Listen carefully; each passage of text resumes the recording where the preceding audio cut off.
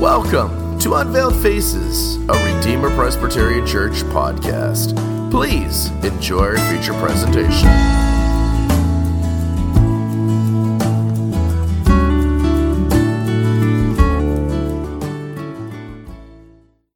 There are two questions the Apostle Paul asks the Galatians in this, our sermon text. Both of them are leading questions. He's not asking the questions because he doesn't know what the answers are. He's not testing the Galatians to see if they know what the answers are, nor is he asking rhetorical questions to which everybody knows what the answers are. The answers are obvious. No, Paul is asking these two leading questions because he's trying to lead the Galatians to a more contemplative assessment of their own situation. The first question is in verse 15. What then was the blessing you enjoyed? And the second question is in verse 16. Have I therefore become an enemy, your enemy, because I tell you the truth? The situation that Paul wants the Galatians to be more contemplative about is his personal relationship with them. He begins in verse 13 by reminding them how their relationship began. You know that because of physical infirmity, I preached the gospel to you at the first. And the physical infirmity he's referring to was when the Judaizers nearly killed Paul in Lystra. You can read about this in Acts 13 and 14. Paul and Barnabas were on their first missionary journey, and a band of angry Judaizers were pursuing them. And Acts 14:19 describes what happened when the Jews caught up with them in Lystra. Then Jews from Antioch and Iconium came there, and having persuaded the multitudes, they stoned Paul and dragged him out of the city, supposing him to be dead. Now, what I want you to notice from this verse is how the angry Jews were able to, quote unquote, persuade the multitudes to join with them in stoning Paul with the intention of killing him. This multitude were the people of Lystra who just days before had witnessed Paul miraculously heal a man who had been crippled from birth.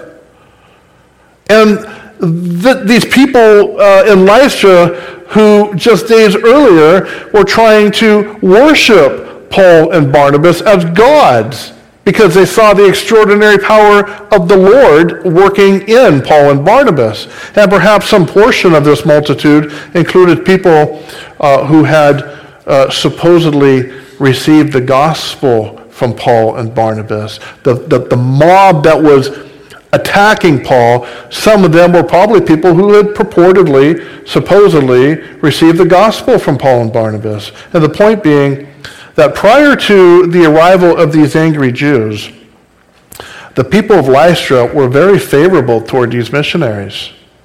But then they flipped.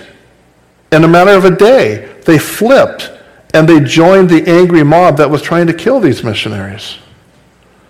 This is a demonstration of how people can be fickle. Now, children, if you don't know what fickle means, it's a word that describes the person who's very easily persuaded to change their opinions and affections. A fickle person is the exact opposite of a loyal person. They walk away from relationships. Fickle people walk away from relationships very easily. When it's no longer fun for them, or when there's work that needs to be done, or when they think the relationship is no longer meeting their needs, they give up. They'll throw it away. And fickle people will often turn on their friends, becoming an adversary to those that they used to be friends with.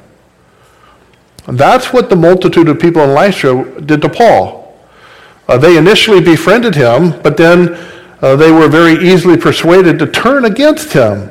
Within a matter of days, they went from wanting to worship him to wanting to kill him.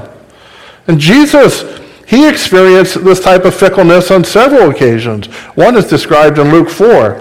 He was in a synagogue and had just finished preaching a sermon from Isaiah 61, and the people were thoroughly impressed with Jesus. They thought he preached a very edifying sermon. Luke 4, verse 22 says, "And all spoke well of him and marveled at the gracious words that were coming from his mouth." But then there were a couple people who began to take issue with Jesus. They began opposing him. And within a matter of minutes, the very people who had just been marveling at Jesus' gracious words were moved to wrath and indignation, and they wanted to kill Jesus. Luke writes in verses 28 and 29, "So all those in the synagogue, all of them, when they heard these things, were filled with wrath and rose up and thrust him out of the city. And they led him to the brow of the hill on which their city was built, that they might throw him down over the cliff." These are the people that were just marveling. Another occasion when Jesus experienced the fickleness of people was during the Passion Week. When Jesus rode into Jerusalem on Palm Sunday, the people were shouting, "Hosanna!" But a couple days later, those same people were yelling, "Crucify him! Crucify him!" People are fickle. Many of us can easily be persuaded to give up our loyalties and our friendships because we have a propensity to be fickle. The angry mob of people in Lystra beat Paul so severely that they thought he was dead. They drug him out of the city. They left him laying on the ground so that the wild dogs could come and devour him. But Acts 14, verse 20 tells us that when the disciples, the true disciples, that being Barnabas and the others who were with him, gathered around Paul, that Paul rose up and went into the city. He wasn't dead, or perhaps he was dead and the Lord revived him. We don't know for certain, but what we do know is that they thought he was dead. The disciples came. Paul rose up and he went into the city. The next day, they all departed. Paul, Barnabas, they went to Derbe. Derbe was a short distance away. It's a different town than Lystra. And Paul stayed in Derbe for a long time. In fact, he had to stay in Derbe for a long time because he needed to heal from the injuries that he had sustained in Lystra. But that was okay because the people of Derbe showed love and affection to Paul. He writes in verse 14 of our sermon text, "And my trial, which was in my flesh, you did not despise or reject, but you received me as an angel of God, even as Christ Jesus." Now, in terms of injuries, Paul must have had some kind of an injury that he sustained in Lystra, some kind of an injury to his eye, or perhaps both eyes, because he says in verse 15, "For I bear witness that if possible, you would have plucked out your own eyes and given them to me." So Paul is reminding the Galatians how loving and nurturing they were to him. He's reminding them how dedicated and loyal they were to him. While others were fickle, they were not. And this is the context in which he asks the first leading questions. What then was the blessing you enjoyed? Or as the ESV puts it, what then has become of the blessing you felt? Paul's trying to make the Galatians remember the blessing they experienced when they ministered to his needs and walked according to the gospel of grace. Do you know the blessing that Paul is writing about, brothers and sisters? Have you experienced this blessing? There's a peculiar joy and satisfaction that Christians experience when we genuinely love our neighbors as we love ourselves. I say it's peculiar because it's not something that has natural origins. Rather, it's a blessing that comes down from the Father of lights and rests on the souls of those who are resting in his grace. It's a blessing that produces substantial joy and satisfaction that's not contingent upon having favorable circumstances in our lives. That's a really key element there. It's not contingent upon having favorable circumstances in our lives. Non-Christians don't understand this blessing because they've never experienced it. Now, don't get me wrong. Don't misinterpret what I'm saying. I'm not saying that non-Christians have never experienced joy or happiness. They do. But their joy and happiness is different. It has natural origins, which means their joy and happiness are contingent upon favorable circumstances. So long as things are going well in their life, they're happy. But when things begin not going so well, their happiness dissipates. It's gone. And they can't regain it until things turn around and start going well for them again. That's not the case with the peculiar joy that we Christians experience. We're able to experience true, genuine, and lasting joy regardless of our circumstances. And this is why Paul and Silas were able to joyfully sing songs of praise to God when they were wrongfully beaten and shackled to a wall of a jail cell in Philippi. Consider the Beatitudes that Jesus preached in Matthew 5. The word beatitude literally means blessing, and it's used in Scripture to describe a state of joy and happiness. From a natural perspective, it's unimaginable that the poor in spirit would be joyful and happy, or that those who mourn would be joyful and happy, or that those who are persecuted for righteousness' sake would be joyful and happy. Yet Jesus says they are. It's not a natural joy and happiness. Rather, it's that peculiar blessing of joy, contentment, peace, and satisfaction that comes only to Christians who are resting in the grace of God. The Galatians had initially experienced this blessing. When Paul first came to them all battered and broken, he brought the good news of the gospel to them, and they believed it.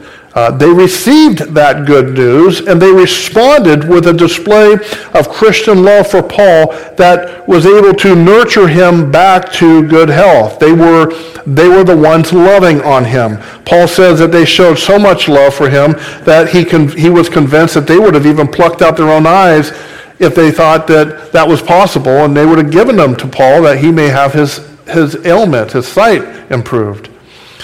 And the point the apostle is making with all of this is that such generous and sacrificial displays of love produce that peculiar blessing of joy and happiness within the Christian's heart. You hear that? Generous and sacrificial displays of Christian love will produce in us that peculiar blessing of joy and happiness that resides deep within our hearts. So Paul's reminded the Galatians that when they experienced that peculiar blessing, he then asks them, what then became of that blessedness that you felt? Are you still experiencing that? Do you still have that peculiar joy in your heart? Are you able to be happy and content even when your circumstances are not favorable? Do you see what Paul's doing here? Now that the Galatians have stopped resting in God's grace, for they were being persuaded by the legalist Judaizers to give up grace and to go back to a works-based system of salvation. So now that the Galatians are in this transitional period of turning back to legalism and stop resting in the grace of God, they're placing themselves in bondage. They're placing themselves in bondage to the weak and beggarly elements of legalism. And in so doing, they are depriving themselves of those very blessings that Paul was calling their attention to. Their lives are no longer characterized by joyful obedience, by the satisfaction of serving others sacrificially, and by a loyal love for the apostle who went to such great personal sacrifices to bring the gospel to them. The reality is the Galatians have become fickle. They've become fickle in their relationship with God, and they've become fickle in their relationship with Paul. In chapter 1, Verse 6, Paul had challenged them on being fickle in their relationship with God. I marvel that you are turning away so soon from him who called you in the grace of Christ. And then in verse 16 of our sermon text, Paul challenges them on being fickle in their relationship with him. Have I therefore become your enemy because I tell you the truth? Have I become your enemy, Paul is saying, because I've spoken loving words of correction to you? Is that why you are my enemy?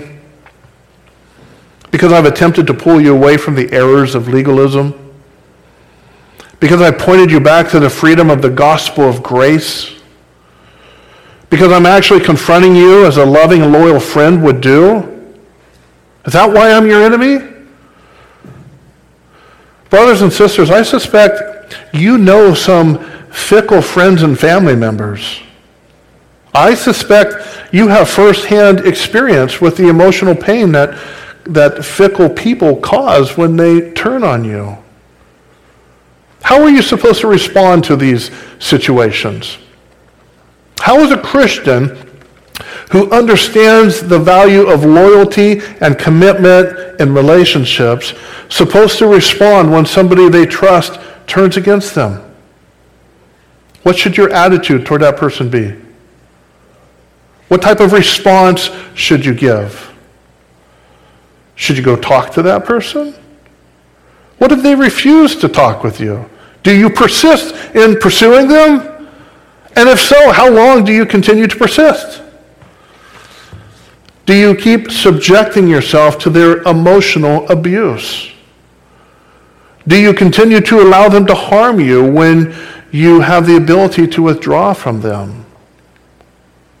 What's the Christian response in these situations? How do you show love and grace in these situations?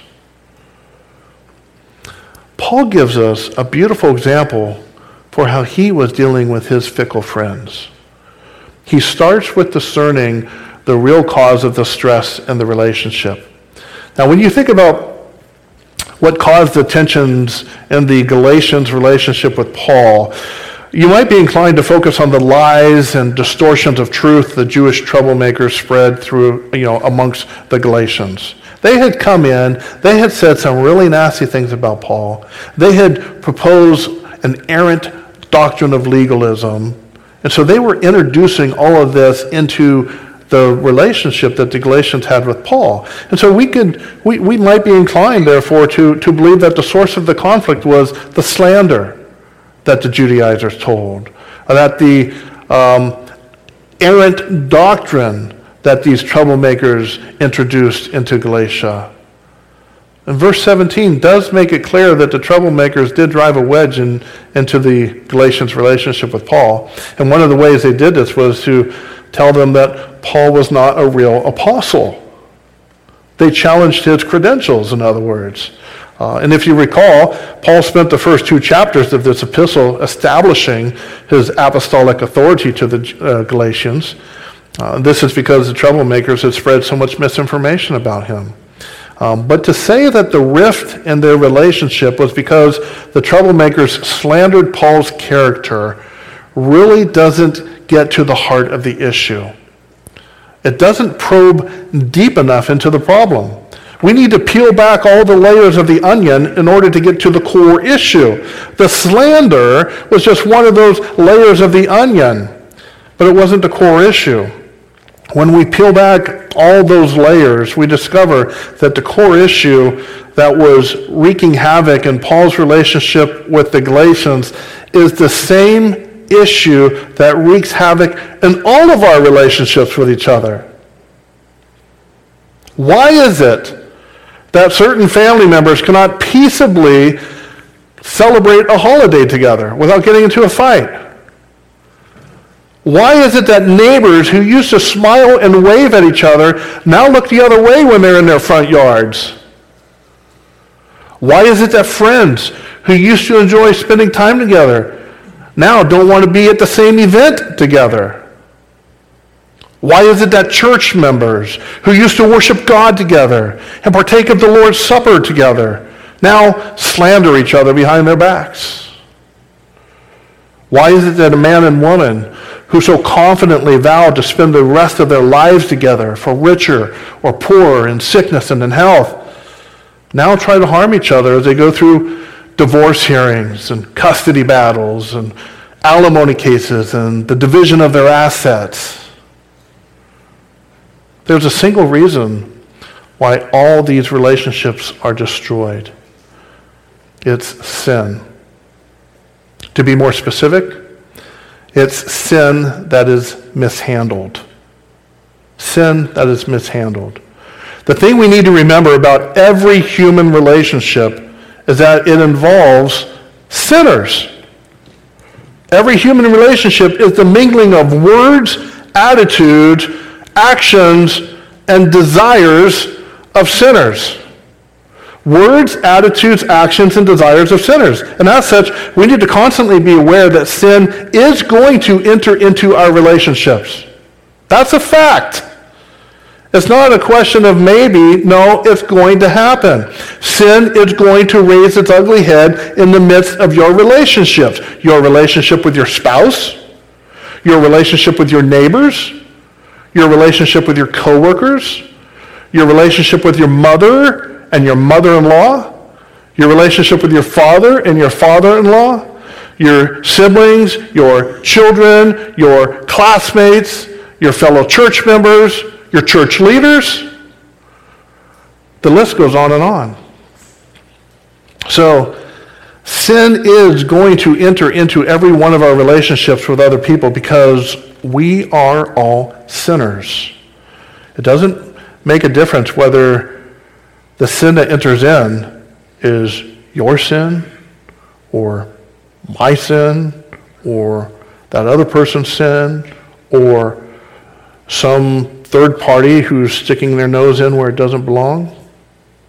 We need to constantly be mindful that sin will destroy our relationships if it's not handled or dealt with in a biblical manner. Dealing with sin in a biblical manner is the essential ingredient to healthy and long-lasting relationships. It's essential to the health of our marriages. It's essential to the health of our families. It's essential to the health of our church. It's essential to the health of every relationship you and I are part of. Notice how Paul is dealing with the sin that entered into his relationship with the Galatians.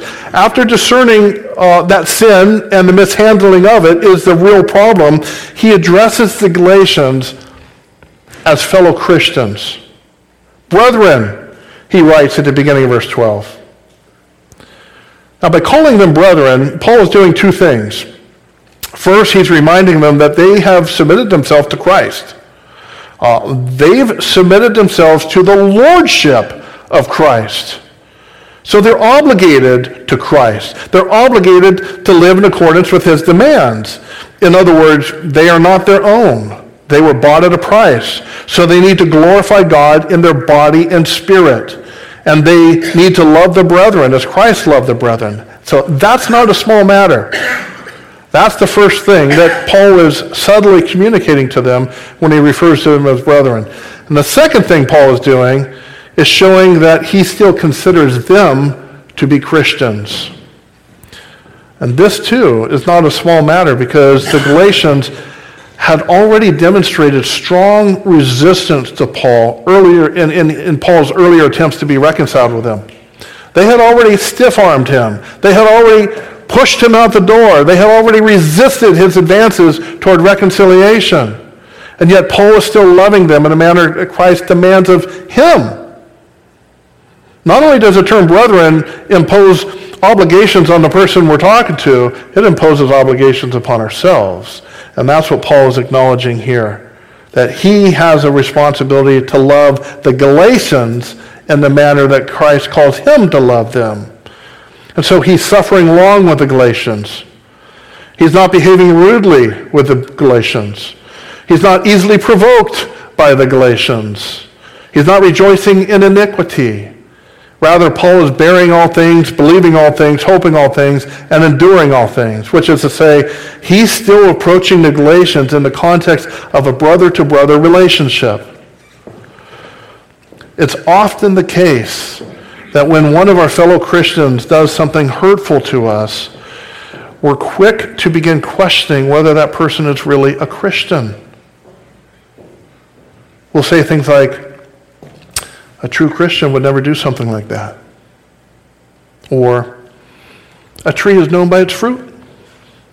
And that definitely is not the fruit of a genuine Christian. Yet if we look at Paul's example with the Galatians, he had some really strong evidence that he could point to if he wanted to assert that the Galatians were not true Christians. They were in the process of abandoning the gospel. They were turning away from the God who had called them in the grace of Christ. Yet Paul refrained from rushing to the conclusion that they were not really saved. Instead, he continued to appeal to them as brothers in hopes that they would see the errors of their way and repent and be restored. This doesn't mean that Paul sugarcoated his speech. No, he does communicate very candidly with them.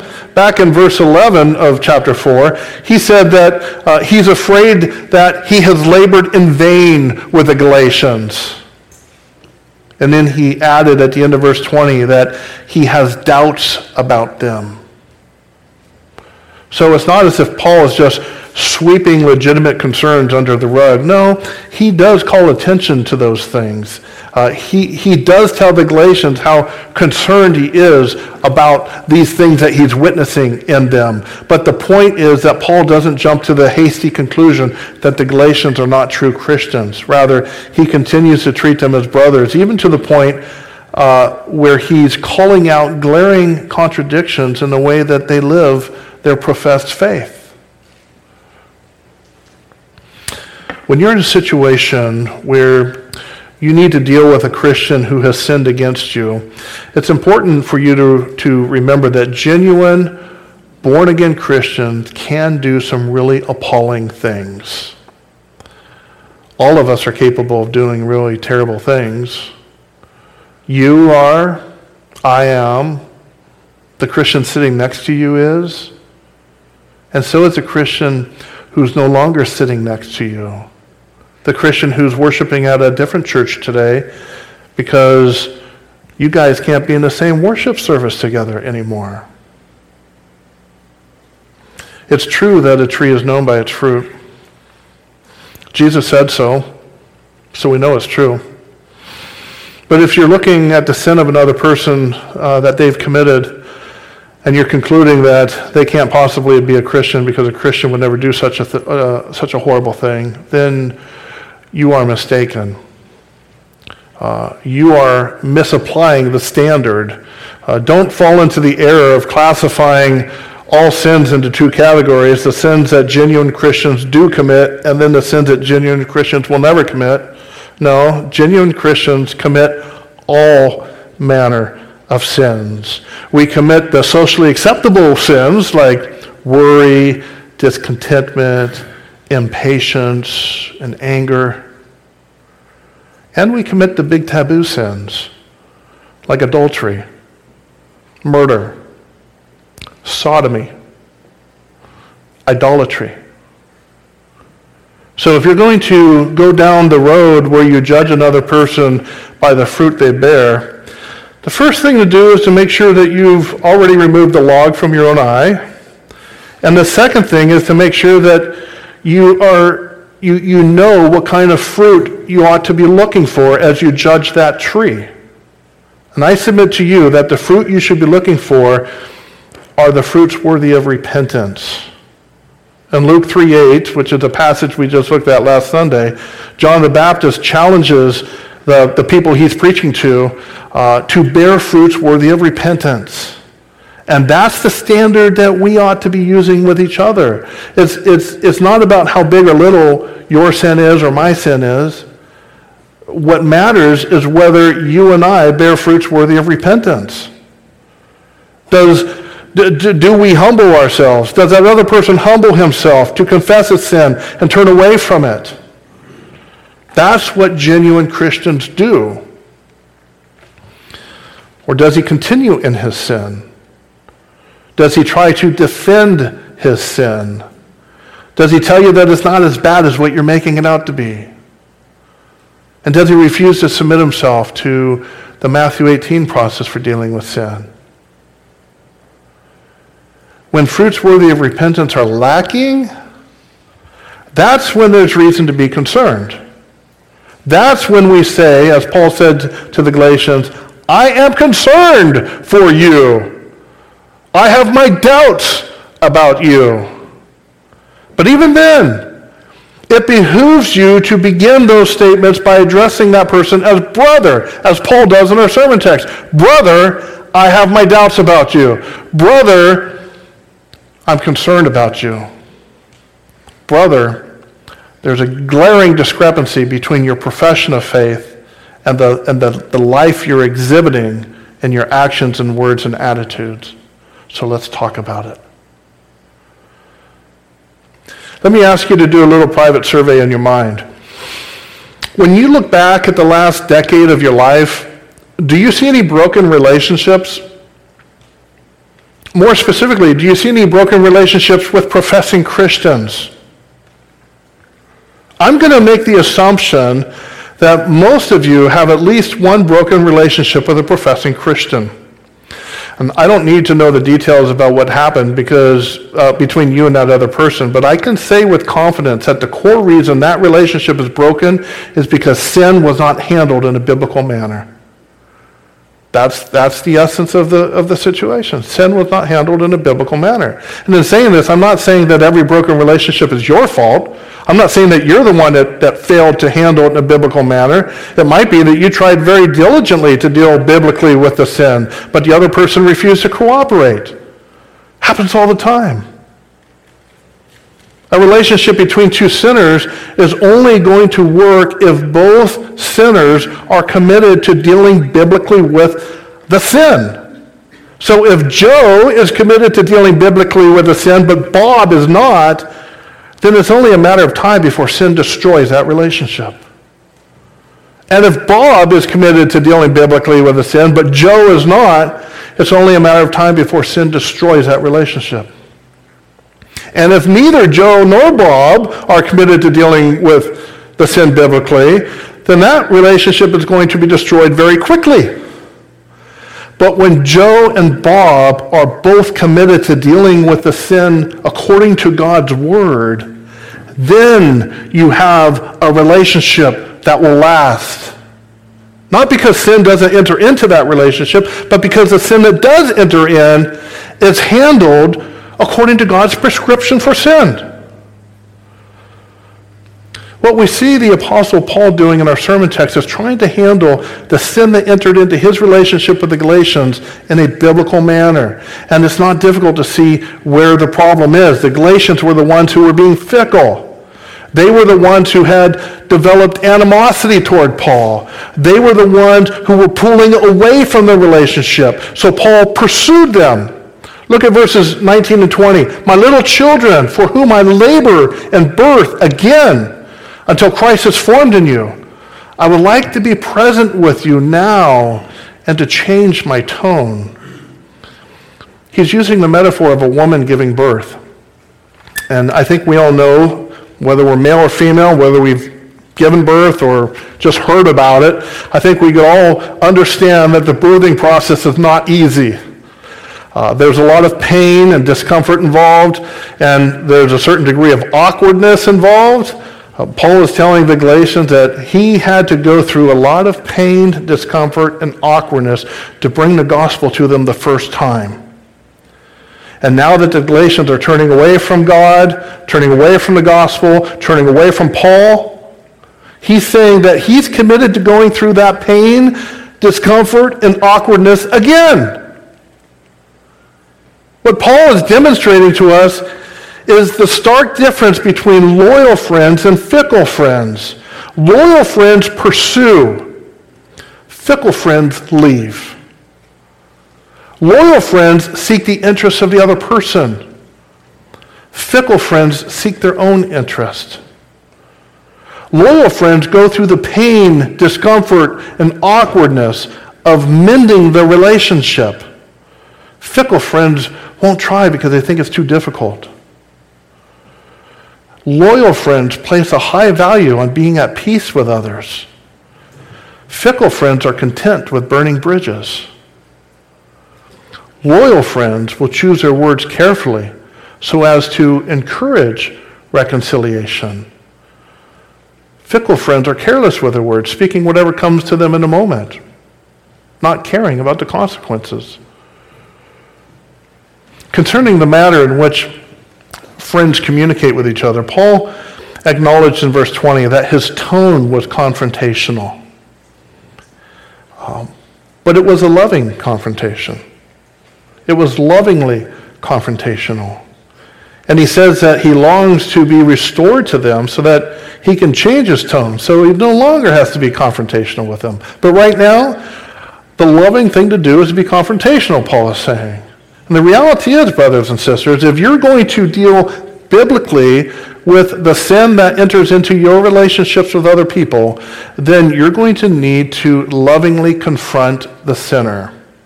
You're going to need to go through the pain, discomfort, and awkwardness of biblical confrontation, which means you're going to need to go to that other person and say something like, I believe you have sinned against me, and I would like to speak with you about it so that we can be reconciled.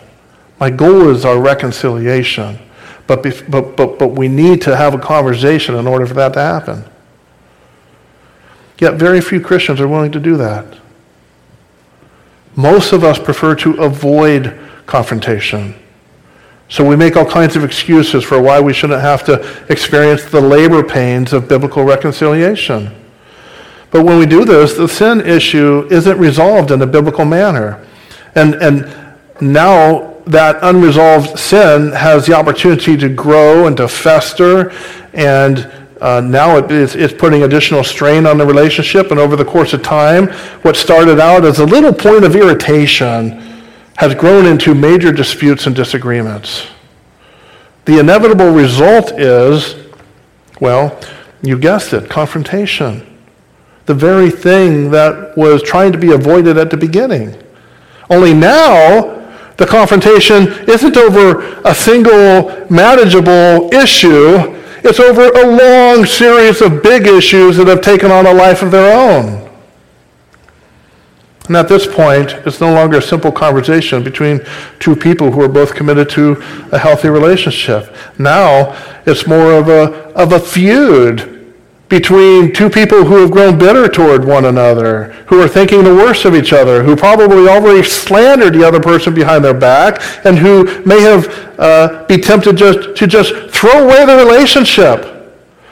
Because at this point, it's way too difficult, way too painful to sit down and sort through all the baggage that has accumulated.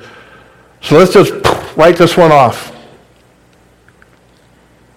Loving confrontation, which is carried out early for the purpose of healing and maintaining strong relationships, is the right thing to do.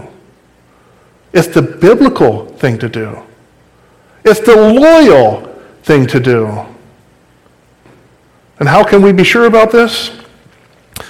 Because it's what God did with us. He pursued us while we were perfectly content to live apart from Him.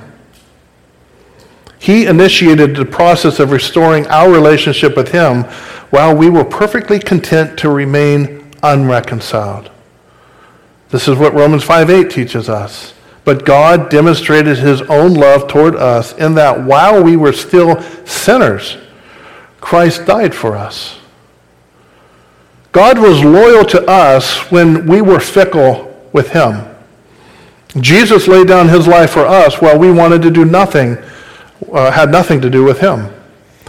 The Spirit gave us a heart of flesh when we were perfectly content with our heart of stone.